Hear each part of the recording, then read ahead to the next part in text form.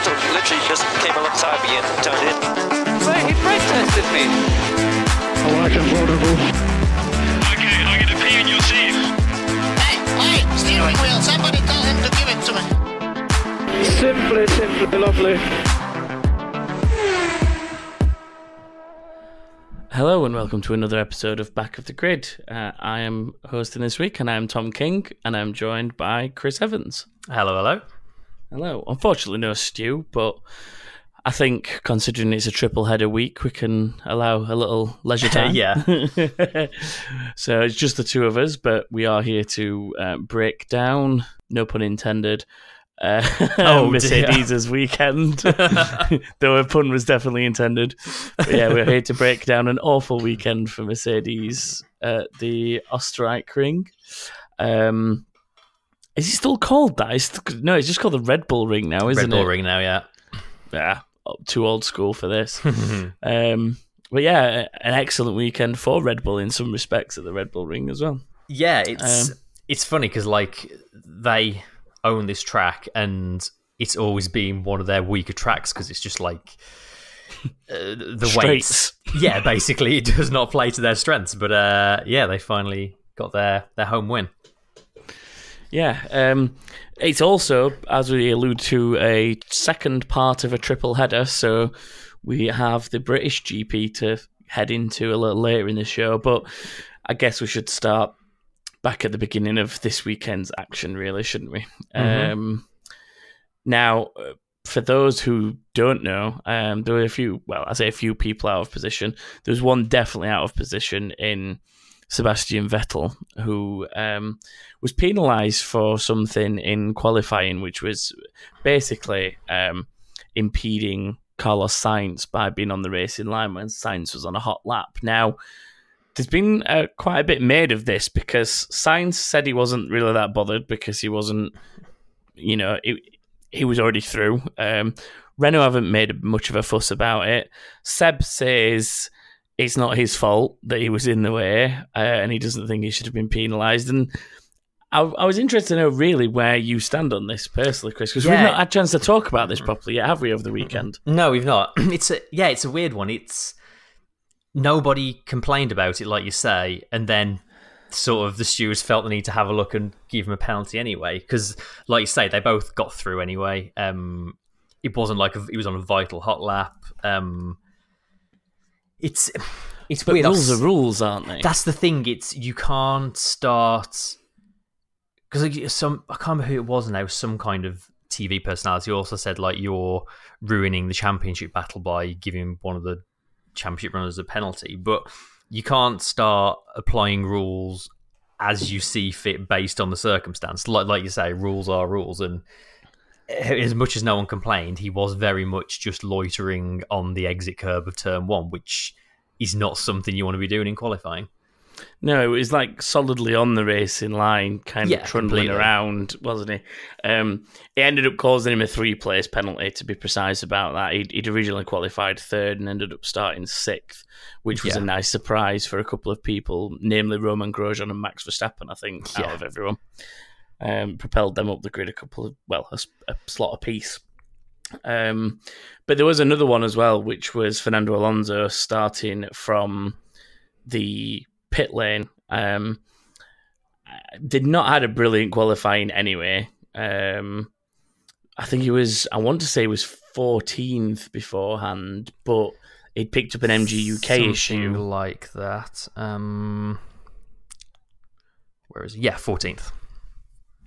Yeah, so it was 14th, but they picked up an MG UK issue, which meant that they basically had to make a replacement on there, and that instantly got him starting from the pit lane. But he'd also apparently damaged the front wing slightly, which meant he had a front wing and nose cone flown out from the UK to Austria via a chartered flight because they had no spare nose cones left.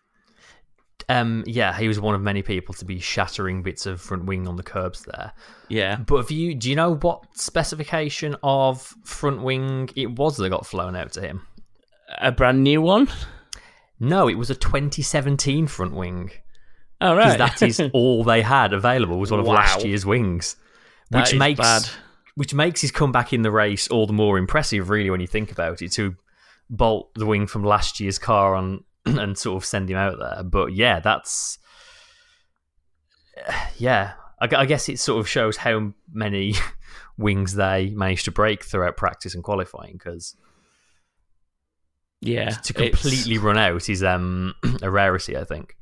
And you would have thought that in a situation like we're in currently with 3 races back-to-back, admittedly, the next race of the 3 is back here in the UK where the factory is on the doorstep, but still, you would have thought that they would have had enough components. So they've either been shattering a lot or not underestimated the need. Yeah, I think. Plus we know, like, after the last couple of years of races in Austria, that those curbs are car killers. So you'd have thought they'd have planned for that a little bit more. Yeah, we saw it a lot in practice, didn't we? The McLaren itself had a nose shatter. I think that was on Van Dorn's, though, rather than Alonso's. Yeah, Van wasn't Dorn's it, early just on? disintegrated at one point. Yeah. And then we had, I think it was Gasly broke a wishbone at some point as well. There was all sorts of problems. Not quite as bad as it was a couple of years ago, but still pretty bad. Yeah, so that is where people sort of started differently to what you may have seen in qualifying. But going to starts, I want to take a minute to just say what an amazing start from Kimi Räikkönen. Yeah, it was incredible.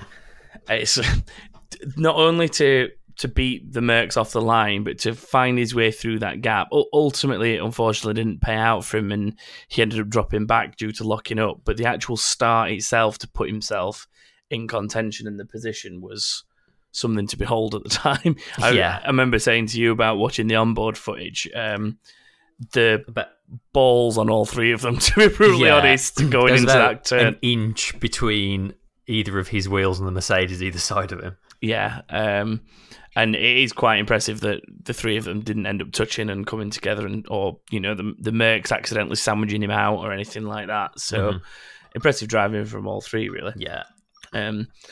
Verstappen also had a good start and found himself in 3rd after about turn 1, didn't he? He had a good run. Yeah. But it was all really a catalyst of what was a bit of a nothing start from Bottas. He said he got a lot of wheel spin post-race. Considering Austria last year was when everybody said Bottas must have jumped the start, it was that good. He very much was at the other end of the scale this year. Unfortunately, yeah. After a really good showing in qualifying as well, to really put it on pole in the first place. It's definitely a track he likes. Yeah, we definitely expected him to do something between... Well, me and Stu did. I don't know about you. Between us, we definitely sort of expected something from Bottas this weekend, as we've talked about before, that there's a couple of places on the calendar he likes, and this is usually one of them. Yeah. Although, after this weekend, that might not be so true in the future. Might be his favourite place in the world. Yeah. We saw a battle for the whole lap pretty much between Verstappen and Raikkonen because of the positions they ended up in, which I think saw some good racing between the 2 of them for pretty much an entire lap. Yeah, it was really good. I do think the final move when Verstappen got past Raikkonen was a little suspect. They sort of bumped wheels. Raikkonen was definitely compliant, I think, in what Verstappen was attempting to go up the inside. I mean, that's not really an overtaking corner. Verstappen was going up the inside. I think if Raikkonen had taken his normal racing line and taken them both out, I think you wouldn't have put much blame on Raikkonen, to be honest, but he was compliant enough. He was having a little bit of an issue. The rear sort of kicked out on him. And I think if you watch from Max's on board, I like to think that it's quite a good move from Max, to be brutally honest. Oh, absolutely, because he sees Kimi's back end kick out and him start to run wide as a consequence. And his instant reaction is to utilise that gap, not only for an overtake, but also just the clean air and not being stuck behind what is a washing out Ferrari. And as Raikkonen manages to catch it, obviously, Max is just on the inside of him there, which is where the wheels touch. But I think that's good racing that we want to see. Oh, totally. And it does make a bit of a difference compared to what we maybe would have said about Max a few races ago, because there's every chance a few races ago that nose cone of the Red Bull would have been straight in the side pod of the Ferrari. Yeah. Although I think it was Anthony Davidson after the race said, like, everyone were having a go at Max, telling him he needs to change his style. And he's not changing his style. It's just that that's what it looks like when it comes off. Like, it was still a daring move that we always see him pulling, but this time he got it right and made the pass stick. Yeah, I think realistically what he needs to be doing is reassessing when those daring moves are achievable. And it's not, like you say, it's not about actually changing the style, because that is what he's good at, those lunges. In the same way Danny Rick's good at sort of lunging late on the brakes, and you'd never ask him to change it. But the difference is knowing when it's completely inappropriate, I think. And I mean, looking at the way the rest of the race played out, that was probably the race-winning move for him. Like, if he had not made that stick and got stuck behind Raikkonen, he might not have had another shot at overtaking Raikkonen. Yeah, that is very true. It didn't obviously put him in the lead at that point, but it's where things sort of started to fall into place in the light of things that happened further through the race, which I guess we'll start moving on to. But before I suppose to go too far into the race, there is something worth mentioning if it wasn't seen by all, which is Vettel's move on Grosjean. I can't remember exactly what lap it was on, but it was 2 or 3, I think. Yeah, it was early on as he was trying to charge his way through the field after obviously starting further back. And it was one of those aggressive, I'm putting my car here and it is up to you, and if you want to turn into me kind of moves, really, wasn't it? Yeah, it was really good. It was a world champion getting his elbows out to make up ground, effectively. And bullying's maybe the wrong word, but using his status and prowess and skill over someone slightly lesser on the grid. It's I mean, I'm definitely guilty of previously being in the Sebastian Vettel can only win from the front, he can't overtake camp, but like, you see him do moves like that every now and again. It's like, no, he can. He knows what he's doing. Exactly. And I think it's quite brave in a way to put something like that on someone like Grosjean, who's not had the best year up until now and ended a lot of races with like damage and collisions with people and walls and so on. So to put a move like that on Grosjean specifically, I think is quite daring in itself. But then I guess sort of coming back to what we were saying about Verstappen, like last week we were criticising Vettel for putting himself in a silly position at the start of a race and cost himself points. And, you know, if this move hadn't come off, we'd be saying exactly the same thing now. But on this occasion, the calculated risk paid off, and it was, you know, again, he could easily have ended up stuck behind Grosjean for some time, but he made it stick when he needed to. What I think is becoming evident with this season is the fact that a lot of these moves are becoming necessary. It's not a season like we've seen for a number of years now, where somebody can settle for 5th, 4th, 6th, something like that, because they've either got a decent lead or they've got it in the back pocket in terms of car performance to be able to just make that difference up at the next race. There's nothing stand out about the top teams at the minute to give them that advantage, which means that we're seeing a lot more of these sort of almost do or die moves in some scenarios, because every point is critical now. And we're not even halfway through the season, but how many times has the lead changed now between Hamilton and Vettel? Yeah, totally. Like, it's changed again this weekend, and we've even seen Ferrari go to the top of the constructors again this weekend because of the double DNF for Mercedes. So, and you know what? It's going to be drivers like this that win this championship. Like, Hamilton and Vettel are both going to have their pole position, drive away, lead every lap, wins throughout the season. But it's these ones where, like, Vettel silly penalty, didn't qualify all that well in the first place, and recovered from 6th to take a podium. Like, these results are the ones that are gonna win one of them the championship, I think.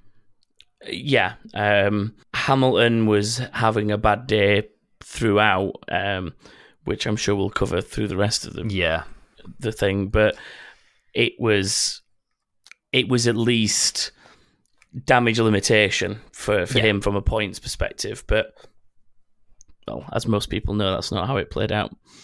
No. So we saw our first retirement on lap 12.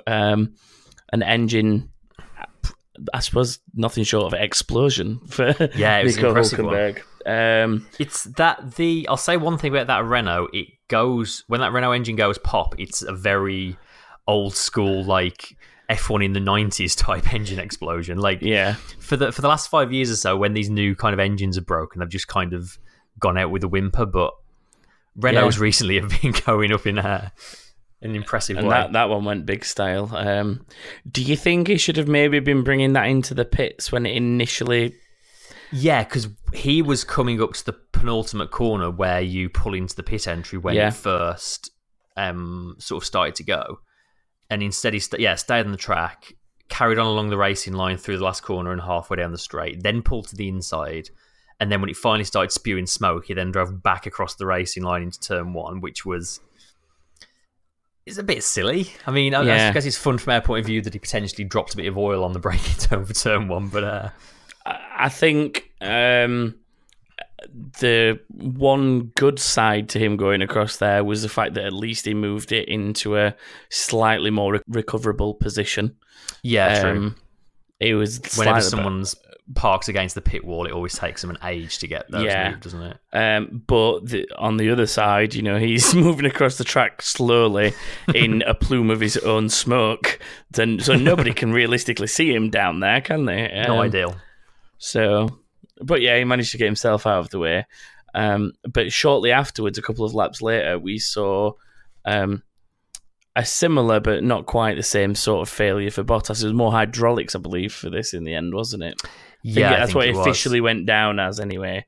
Was a hydraulics failure. And we saw a whimpering Mercedes come to a halt, causing a virtual safety car. Yep. Poor Valtteri Bottas. When is he going to get some luck?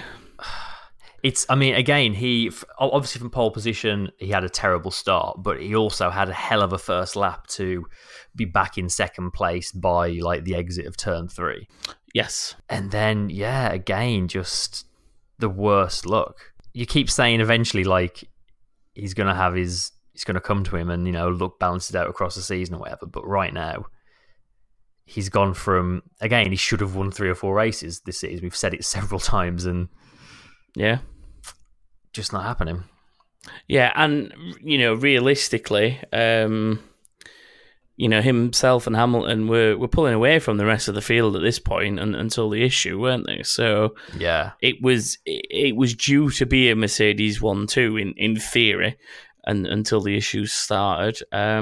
Whether he'd have managed to get the position back from Lewis, were it not for failures, who knows? But it would have still been a better result for him. Oh, for sure. So yeah, it's a shame. I think that it would be a shame to see him not in the Mercedes next year based on the results where they're slightly beyond his control. I think you have to eliminate the things out of driver control when you're making these decisions. Yeah. I think Hartley is probably in a similar boat, although I don't think his other drives have been enough to make up for it so far this season. But that's it. Valtteri's generally there or thereabouts with the others in his. It's almost like another category now. Those top 6 cars, but he is always there and thereabouts with the rest of them. Whereas Hartley's very hot cold at the minute. Yeah. There have definitely been a few weekends where Bottas has been the fastest Mercedes driver this season, which is exactly what he needs to be doing. Yeah. I still think he will keep his seat at this point. Yeah. So the virtual safety car basically saw most of the front runners pit. I'm pretty sure all but one, in fact. Yeah, pretty sure all but one, which was Lewis Hamilton, which started an interesting chain of events, really, didn't it? Yeah, I mean, the second he stayed out, pretty much everybody instantly said, "What have they done?" Yeah, that's a catastrophic error. Yeah. I mean, Mercedes have since sort of explained their thinking behind it. Yeah, and the general consensus was that they thought by staying out, they covered anybody else trying to do the same and not pit, realistically, didn't they? Yeah. Which, I don't know. Like, at that point in the race, when you've only got the one car, is like, I can see the point in it, but on the other hand, I don't know. Like, you just that scenario it's not quite a free pit stop under a virtual safety car, but you do have to take advantage of these kind of things. Yeah, it's such a what if scenario, and even then, even if someone stayed out, I think I'd rather be behind them on fresher tyres. Precisely. To be honest, especially on a track where you very much can overtake, and like, you are considered the strongest car as well. Yeah, if it was, Monaco, then fair enough, stay out with whole track position. But on a track like this, really, really just catastrophic error of judgment. Yeah. The chain of events that it started kind of began with what was a battle between Ricciardo and Raikkonen. Went on for quite a long time, really, between them. Yeah, it did. Ricciardo eventually took the position, but he was the first of many people this weekend to struggle on the soft tyre with what was some pretty nasty blistering on the left rear, specifically. Yeah, it was really bad. Which is interesting because it's something that they didn't have all through practice, but I think race day they had different wind direction and slightly higher temperatures and heavy fuel loads as well. And heavy fuel loads, of course, yeah. Yeah, I think the combination of, almost a perfect storm is what causes things like that. Yeah, totally. But I think also a degree of it is probably down to setup. Like we were talking during the race that you noticed that certain drivers were having issues and sometimes the teammate wasn't having the same issue at all. And whether there's something to take from that in terms of the way, people were set up is possibly worth looking at, or driving style in terms of how much certain drivers were maybe using the curbs on the exits, because obviously it's a clockwise circuit, so you're hitting those curbs out on the left on the exit quite a lot. So there's every chance that it's to do with the choice of line in the driving style as well. Well, that's one thing that they said after the race that Verstappen was doing, which helped him hold off everyone behind him, was the fast left-right. I think it's turn 7 and 8. I'll accept that. I believe it's 7 and 8. He was taking those much slower than he could have done. Yes. Because those were the real tyre killers, especially on the rears, which is where people were finding the graining, and then finding the time he was losing elsewhere on the lap. And as a result, Verstappen had significantly less tyre troubles than anyone else in the top six. Yeah, and admittedly, I guess that's part of the luxury of being out in the lead as well, that you can dictate your own pace like that when you've got less pressure. But even towards the end, there were moments where he could have been chased down and he didn't rattle under that pressure. He just kept his pace, kept maintaining his tyres just to make sure he could see it through to the end. And I guess it comes back to the age-old adage that if you want to win, you've got to at least finish for, to finish first, you've got to first finish. That's it. That's what I'm trying to say. But it comes back to something like that where, just keeping his head cool and making sure he brings the car home is the first priority, really, isn't it? So Hamilton eventually pitted around lap 26 and dropped behind what was going on with Ricciardo and Raikkonen at this point. And from coming out of the pits on the soft tyre, just seemed to completely struggle with his pace in the early stages of that phase, and he was actually overtaken by Vettel at one point with what was possibly the best move of the race, in my opinion. Very similar in a way to what he did to Grosjean, just in a different position. Yeah, nice to see the two of them actually side by side on the racetrack. Rather because you often get this where you have the two championship contenders actually rarely are near each other on the racetrack these days. But nice to see them having an actual battle. Yeah. Hamilton just never seemed happy on those tyres. Whether this was a bit of a classic Hamilton sulking and affected himself, I'm not so sure. But there was definitely elements of that, wasn't there? There was a lot of, his head was down because of the strategy call. He was on the radio a lot, just saying like, "Oh, why have we done this? Why has this happened?" And instead of focusing on what he could be doing, which is ultimately putting in the laps to keep that pace, to catch the front runners. Do we think that he could have maybe pulled that back with a little bit more of a positive attitude and a bit more determination? Do you think he maybe just gave up a little too soon?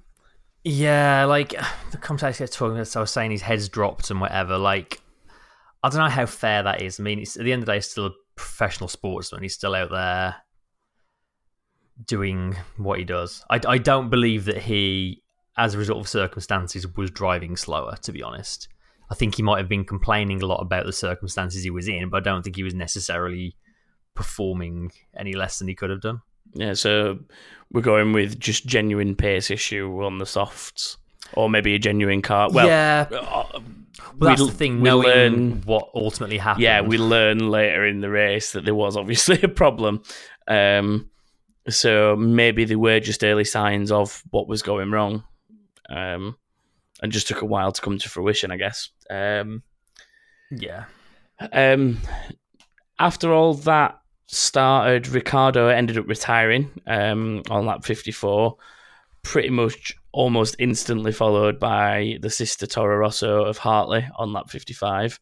Danny Rick was... At that point, I'd literally just written a tweet saying we've almost had a failure of every engine except Honda at this point. And as I was about to press send, Honda went pop. Well, I was about to... Well, it wasn't actually a Honda engine, I don't think, was it? I think it was a gearbox issue for him, It's listed as a mechanical failure from what I've seen, so that's nice and vague on a car that isn't a complete mechanical machine. Danny Rick is down as an exhaust issue in the end. Yeah, shame for him. He was second best of the Red Bulls all weekend, really. He was still on for a podium, which would be nice on his birthday. Yeah, it's disappointing for him on his birthday. He was doing his best with, obviously, the tyre issues as well, the tyre deg that he was having and the blisters, doing what he could. But yeah, ultimately, exhaust issues put an end to that. Hamilton's woeful afternoon ended on lap 62, which, like we say, sort of maybe explains things that were happening earlier in the race. Don't want to make it sound like we're just making excuses for him, but it's a possible explanation for sure. Yeah, definitely. It comes down to a fuel issue, so it's not quite the same thing as Valtteri's problem, but it is the first time we've seen both Mercedes DNF in the same race since they crashed into each other. And obviously this is Rosberg era, but it was since the time they crashed into each other in Barcelona in 2016. And I could be wrong in saying this, but I don't think we've had a double mechanical failure on the Mercedes in the hybrid era. I don't think we ever have, no. Fun fact for you. Mm-hmm.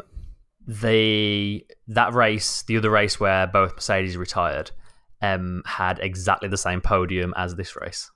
I was also going to sort of mention that because I remember that being Max's first win. It was, yeah. And it was another similar sort of race in the fact that he ended up out there. It was a little different, obviously, in the fact that the Mercedes went out lap 1, and so Max kind of led it from there, from memory. But it was another one of those races where he wasn't the fastest car there. The Ferraris were probably better on paper and lap pace and race pace, but he maintained a good pace and managed the car well just to keep them at bay, even though they were chasing him down. So it was a very similar scenario and outcome, wasn't it? Even if the circumstances weren't exactly the same. Would you say this is Mercedes' worst ever race? Or at least in the modern era of Mercedes? It's got to be close, hasn't it? Having both cars mechanically retire. Yeah. Plus throwing away with a poor strategy decision. Yeah, you've got the bad strategy. You've got just everyone is in a bad mood at the minute, aren't they, at Mercedes after this weekend? Really, really atrocious race. Yeah. You're hard pressed to think of another weekend that you could consider as being their worst, for sure.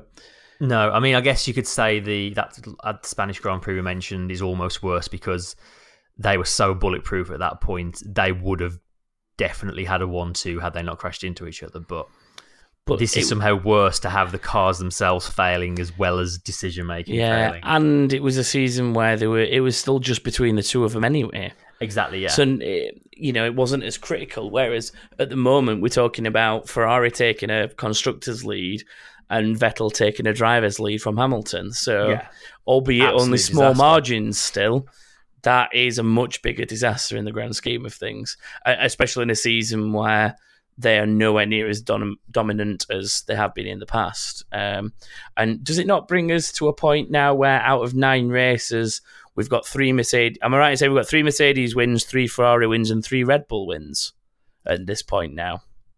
That is a great question, and I will check for you right now. Because I'm sure we've got 2 from Danny Rick, 3 from Lewis, 3 from Seb, and then 1 from Max, which gives us 3, 3, and 3 across the constructors. Yeah, you're right. Yeah, you are right. Which I think at the start of the season, Red Bull would have bitten your hand off for that. Yeah, I don't think they expected. I think they would have taken 3 wins across the whole season, let alone 3 before you even reached the halfway point. Yeah. So yeah, it's an interesting sort of thing to keep your eye on, that I think, because it does show how much the Red Bull is able to capitalise on the other two making mistakes. But I still think it shows that there is much better race pace in that Red Bull that a lot of people give it credit for.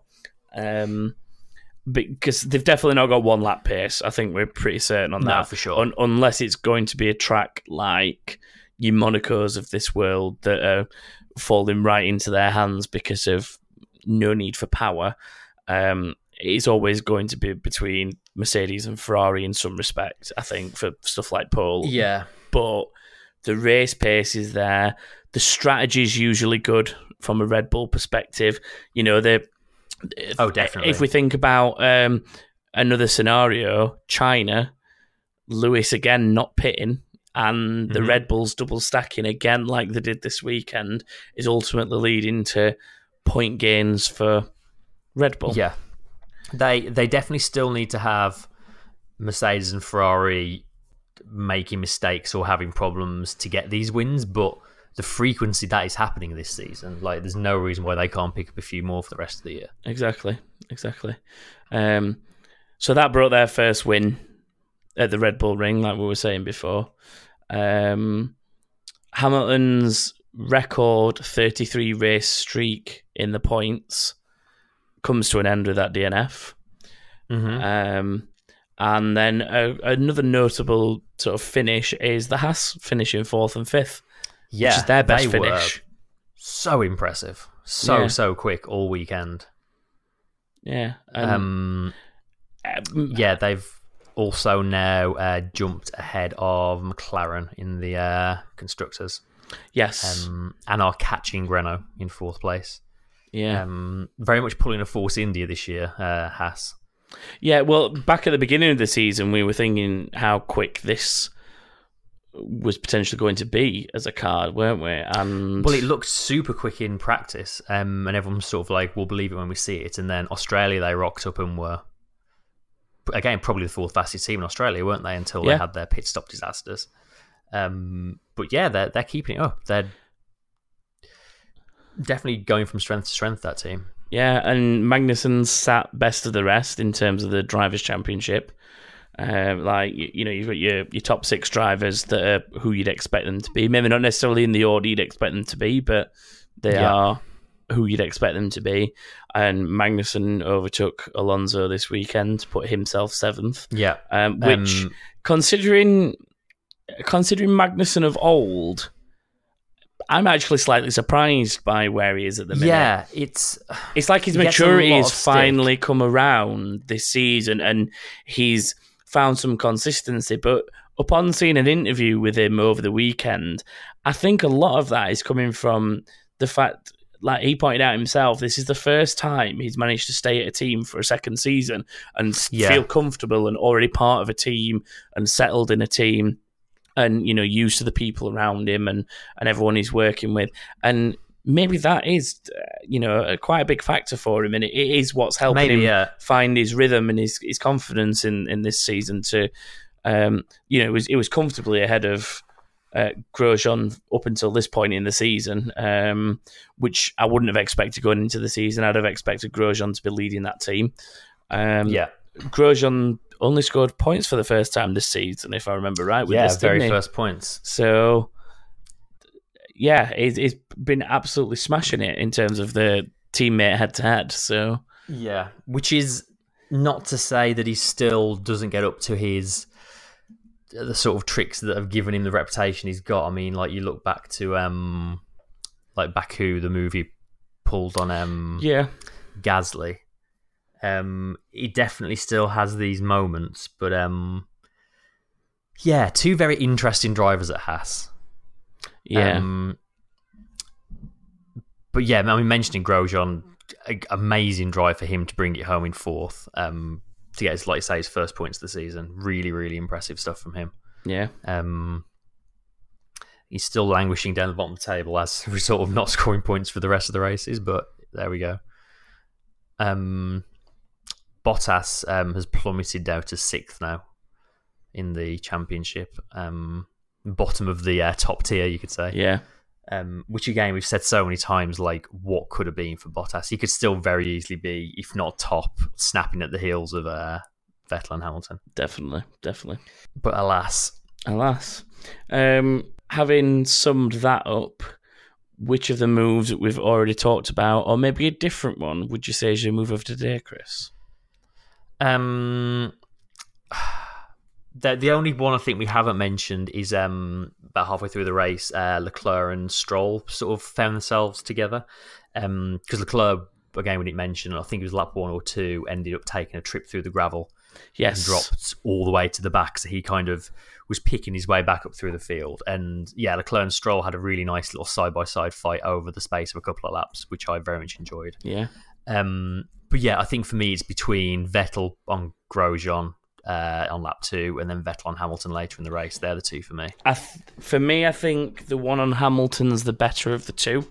And the reason I'd go with that one is the way he had to be brave to put himself in the position in the first place, going around what is like, they call it turn 2 officially, but going around the outside of that curve in the straight, like getting a couple of wheels almost dipping out into the grass. Yeah. And to basically put the move on his fellow 4-time world champion. And really squeezed Hamilton all the way to the left as well. Yeah, but all within fairness, you're never going to hear a complaint. Very fair move. And you're never going to hear a complaint from Lewis about that, as in the fairness of the move.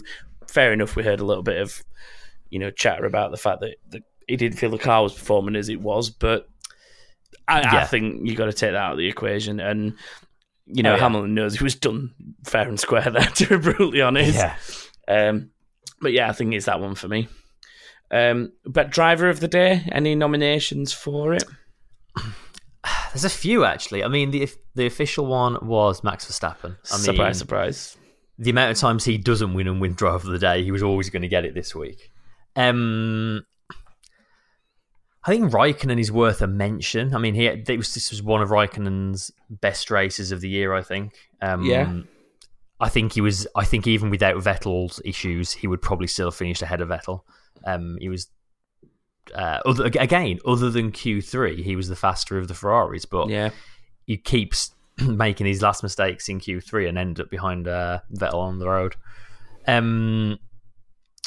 Again, we just mentioned him, Charles Leclerc, really impressive for him to go from a spin on lap 1, drop into the back to bring it back in the points yet again. Finishing ahead of his teammate, Sauber getting a double points finish, which is super impressive. I think for me to Grosjean, though, I'm very surprised Alonso's not got a mention there from pit lane to 8th.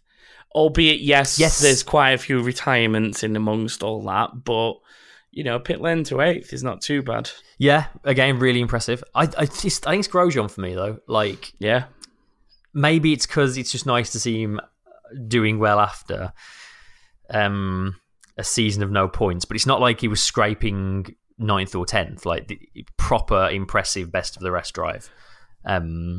Kept his head, like he was really struggling on tyres towards the end, and kept his teammate behind him. Yeah, I was really impressed by him. Yeah, it's nice for him to finally have a decent race and get that best of the rest, which, like we said, we expect the Haas to be there. It's a shame that they weren't on the lead lap. Literally, only the podium finishers were on the lead lap, but they were sort of comfortably in those fourth and fifth positions for the majority of the race, or at least that best of the rest slot for the most of the race. So I'd be happy to give it Grosjean and just hope he maintains this newfound form and doesn't go back to his old ways of finding a way to DNF every race. Yeah, hopefully. Fingers crossed. And I guess the last thing for Austria. Honestly, what the f*** are we doing here? Candidates? I think it lies at Mercedes this week, doesn't it? It's hard to look past the strategy thing. Although it's not the ultimate downfall of the race, it is a bit of a... everybody was instantly thinking, what on earth are they doing? Yeah, absolutely everybody. I think it has to be. I mean, we had that really I've never heard before the chief strategist, James. I've forgotten his name. I can't remember his surname right now. You've put me. James Vels. Yes. Getting on the radio during the race to apologise and admit blame for the mistake. Like that's really unusual. But yeah, I think just that decision has to go down as it's the fact that literally everybody watching the race instantly went, "What? Yep. They've thrown this away." Yeah, and I think, and the that does it. I think it was that blatantly obvious. Even more casual fans would see that instantly and think, "Well, why Mercedes not doing what everyone else is doing? Like, what do they think they know?" Like, so, and sometimes it's disconcerting because you think, what do they know that nobody else does? Like, what is going on? And then you just realise, nope, they've just made a complete hash of it. So, yeah, definitely that. A couple of little bits going into Silverstone are the fact that we will see DRS down the start-finish straight. And which is interesting because at least in qualifying, they don't brake until turn 3. Yeah. So in theory, we could get people being very brave, keeping the DRS open through the fast turn 1 and 2, which would be interesting, I think. And Charlie's openly mentioned it. Charlie Whiting's openly spoken about the fact that, yes, technically speaking, if they want to keep their foot in it with the rear wing open, they are welcome to. Because I think I always assumed there was a set endpoint of the DRS zones, but I guess it's not. I guess it's just the next time you either brake or lift off, I think. Yeah, as far as I know, there's a manual disengage, so you can manually turn it off and shut it.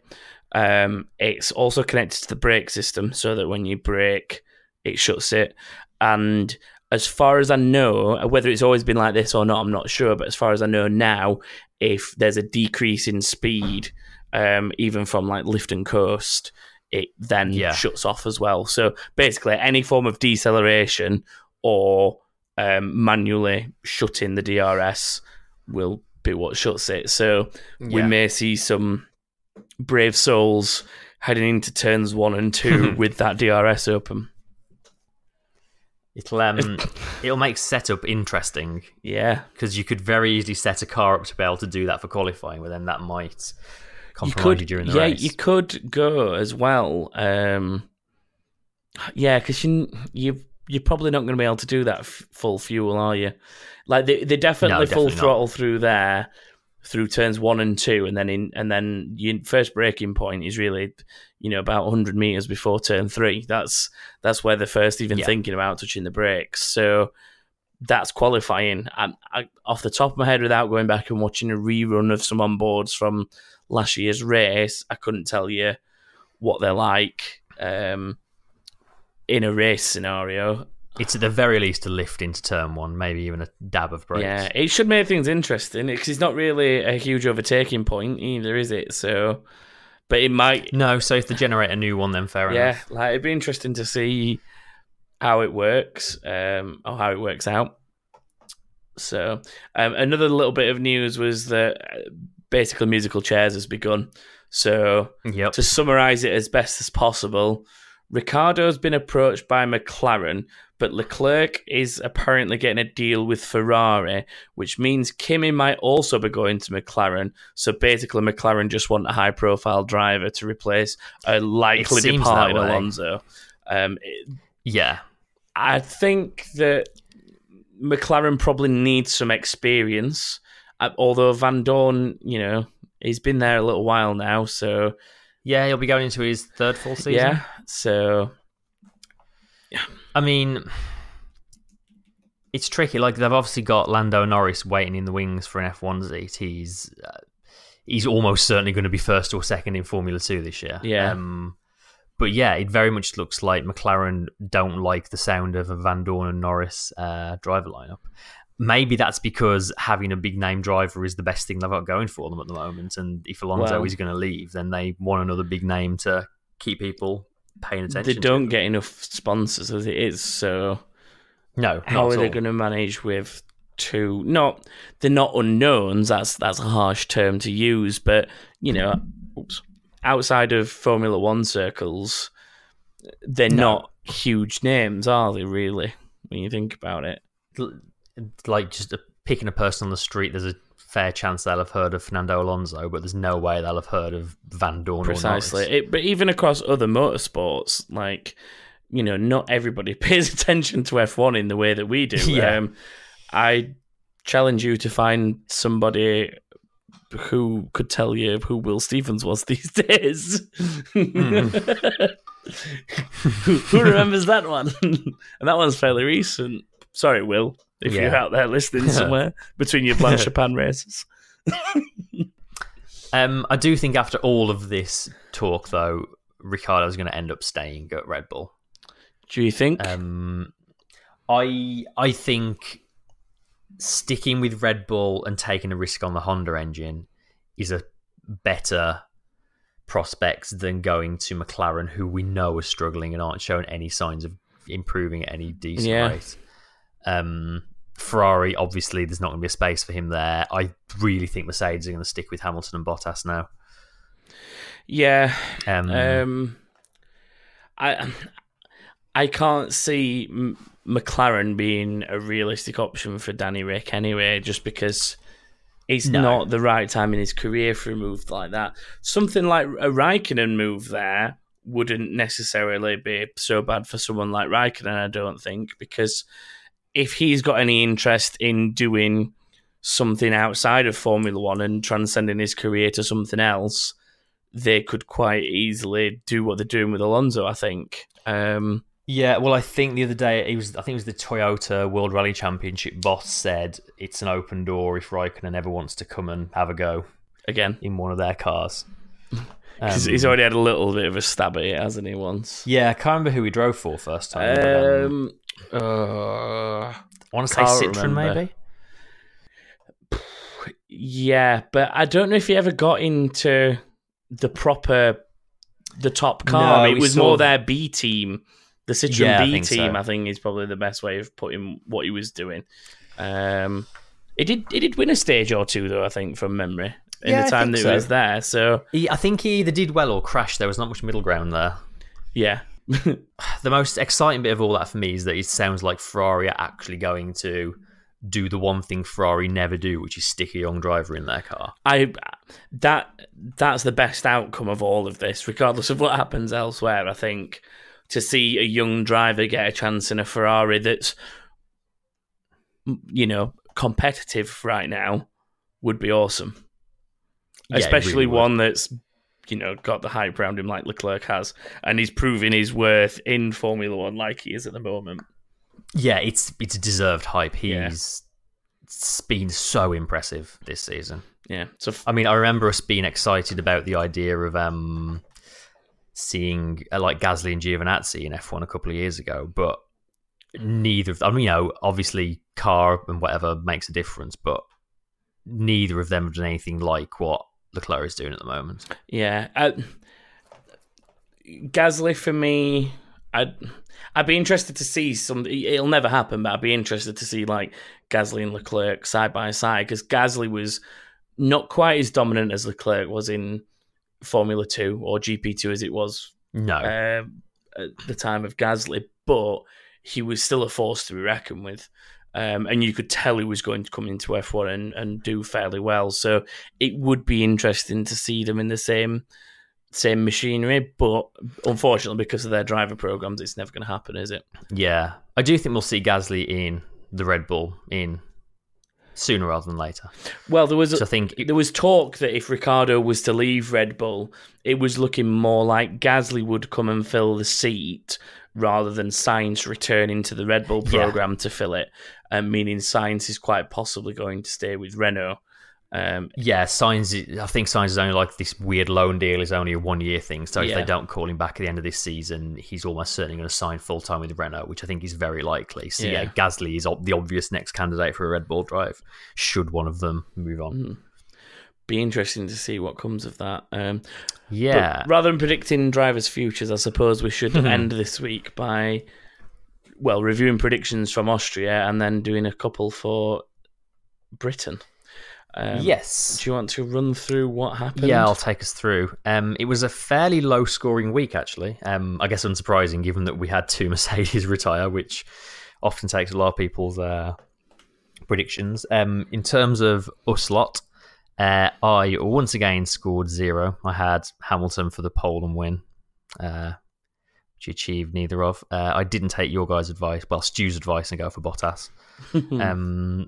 Which got Stu a point, and then you're out of nowhere, you decided Verstappen was going to win this race, and you doubled down on him being a random driver. I had legit reasoning, though. I explained myself at the time. I hold my hands up. You absolutely nailed that. So you scored 3 points, which was actually the high score of the week. The first time one of us has won all It season. is the first time one of us has won a week, which How is bad shocking. is that? Yeah, and then we had two people scoring 2 points. Mark Alvarez and Stewie Roper on his debut came equal second with 2 points. So well done to you. Thank you for joining us. At the top of the leaderboard, Henrik Lindhoff remains at the top on 15 points, despite actually not scoring anything this week. But Dominic Poole has closed the gap now to only half a point between first and second. And Thomas De Morgan is another 1.5 points behind him. So all incredibly close at the top. Yeah. In fact, even closer than the gap between Hamilton and Vettel, because that's for 1 point. And we've only got half a point between our leaders. Excitement. Yes, all very exciting. So thanks, as always, everyone for taking Did part. Stu have a prize this week? I don't know if we had a prize this I week. can't remember what he said last week. Because if there is, you win it. Yes. I don't think we ever settled on one, did we? There might be a mug knocking around. We'll have to find out and check. Yeah. Yeah, we should check that. Shall we then move on to predictions for the British Grand Prix this coming weekend? Yeah, but don't copy me. Well, I'll go first then. Okay. Fastest in Q3 last season for context. Qualifying was Hamilton, followed by Raikkonen and Vettel, with Bottas in fourth. The race finished Hamilton, Bottas, and Raikkonen on the podium. You may remember both Ferraris had punctures towards the end of the race. They did indeed. Although even before the punctures, the Mercedes were still already 1 and 2.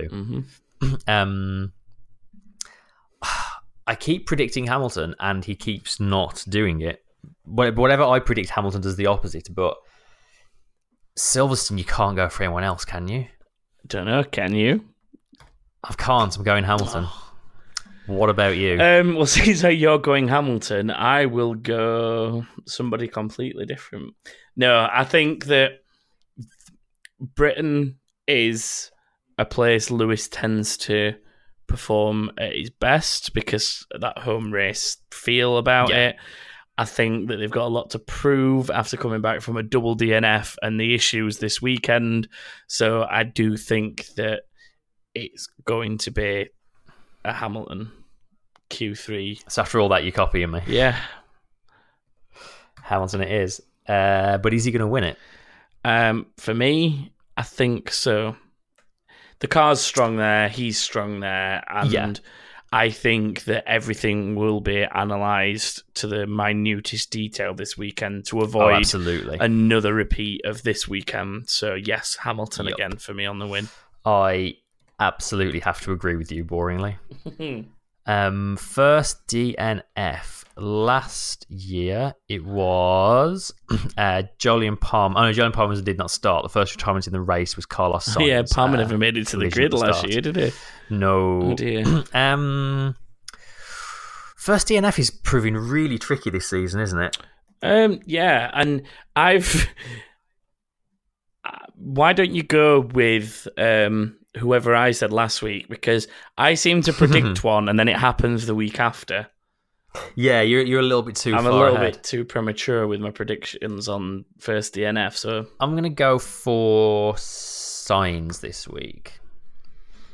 Sainz this Thinking week. another Renault engine issue. Is that who I said last week? I actually can't remember. It might have been. No, it was Van Dorn. It was Van Dorn. Okay. So, I'm going. So who are you going to go for? By which I mean, who's it going to be in Germany? Yeah, I'm going to go with.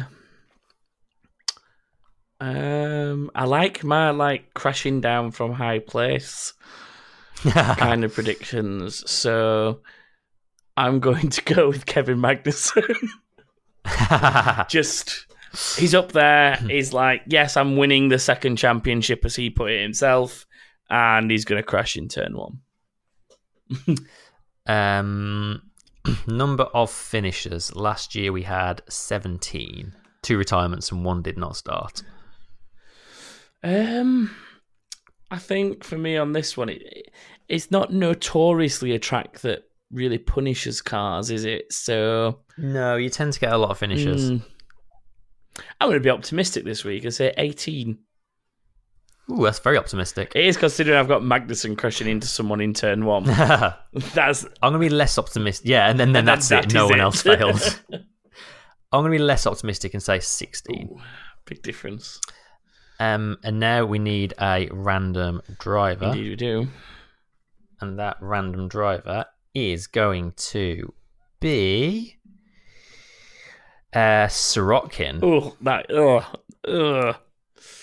Now, the Williams are an interesting one because they tend to finish just not very high up. So your number of finishes kind of dictates where you're going with... Yeah, it's a horrible one. It is a nasty one. You got to go first this time, I think, haven't you?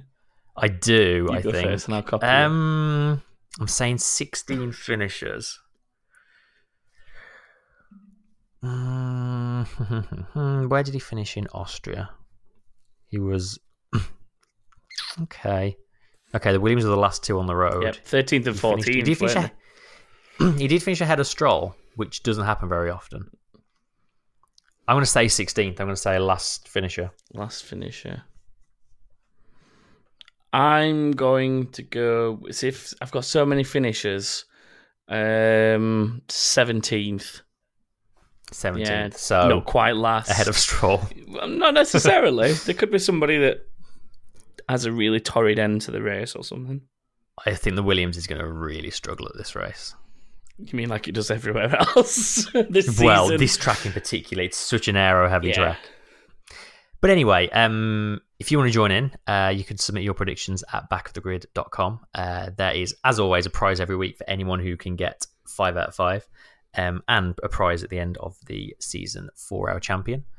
So please get involved. And if you'd like to get in touch with us generally, just to say hello or pass on your thoughts and comments, then you can do so by finding us on Twitter at Back of the Grid F1. We're on Facebook, so if you just search for Back of the Grid, you'll find us on there. And we're also on Instagram at Back of the Grid. You can also head to backofthegrid.com, as Chris has already mentioned, and there's also a little contact us thing on there, so you can fill that in and let us know your thoughts that way. If you want to find any of us individually, I am Tom King 89 on Twitter, Chris is TNM Chris, and Stu is Stu_PX. I was nice and read it even though he's not here. And very generous of you. It is indeed. Thank you for noticing. But on that note, that is it for this weekend. So we hope you all enjoy the British Grand Prix and join us next week for our dissection of said Grand Prix. Goodbye. Bye.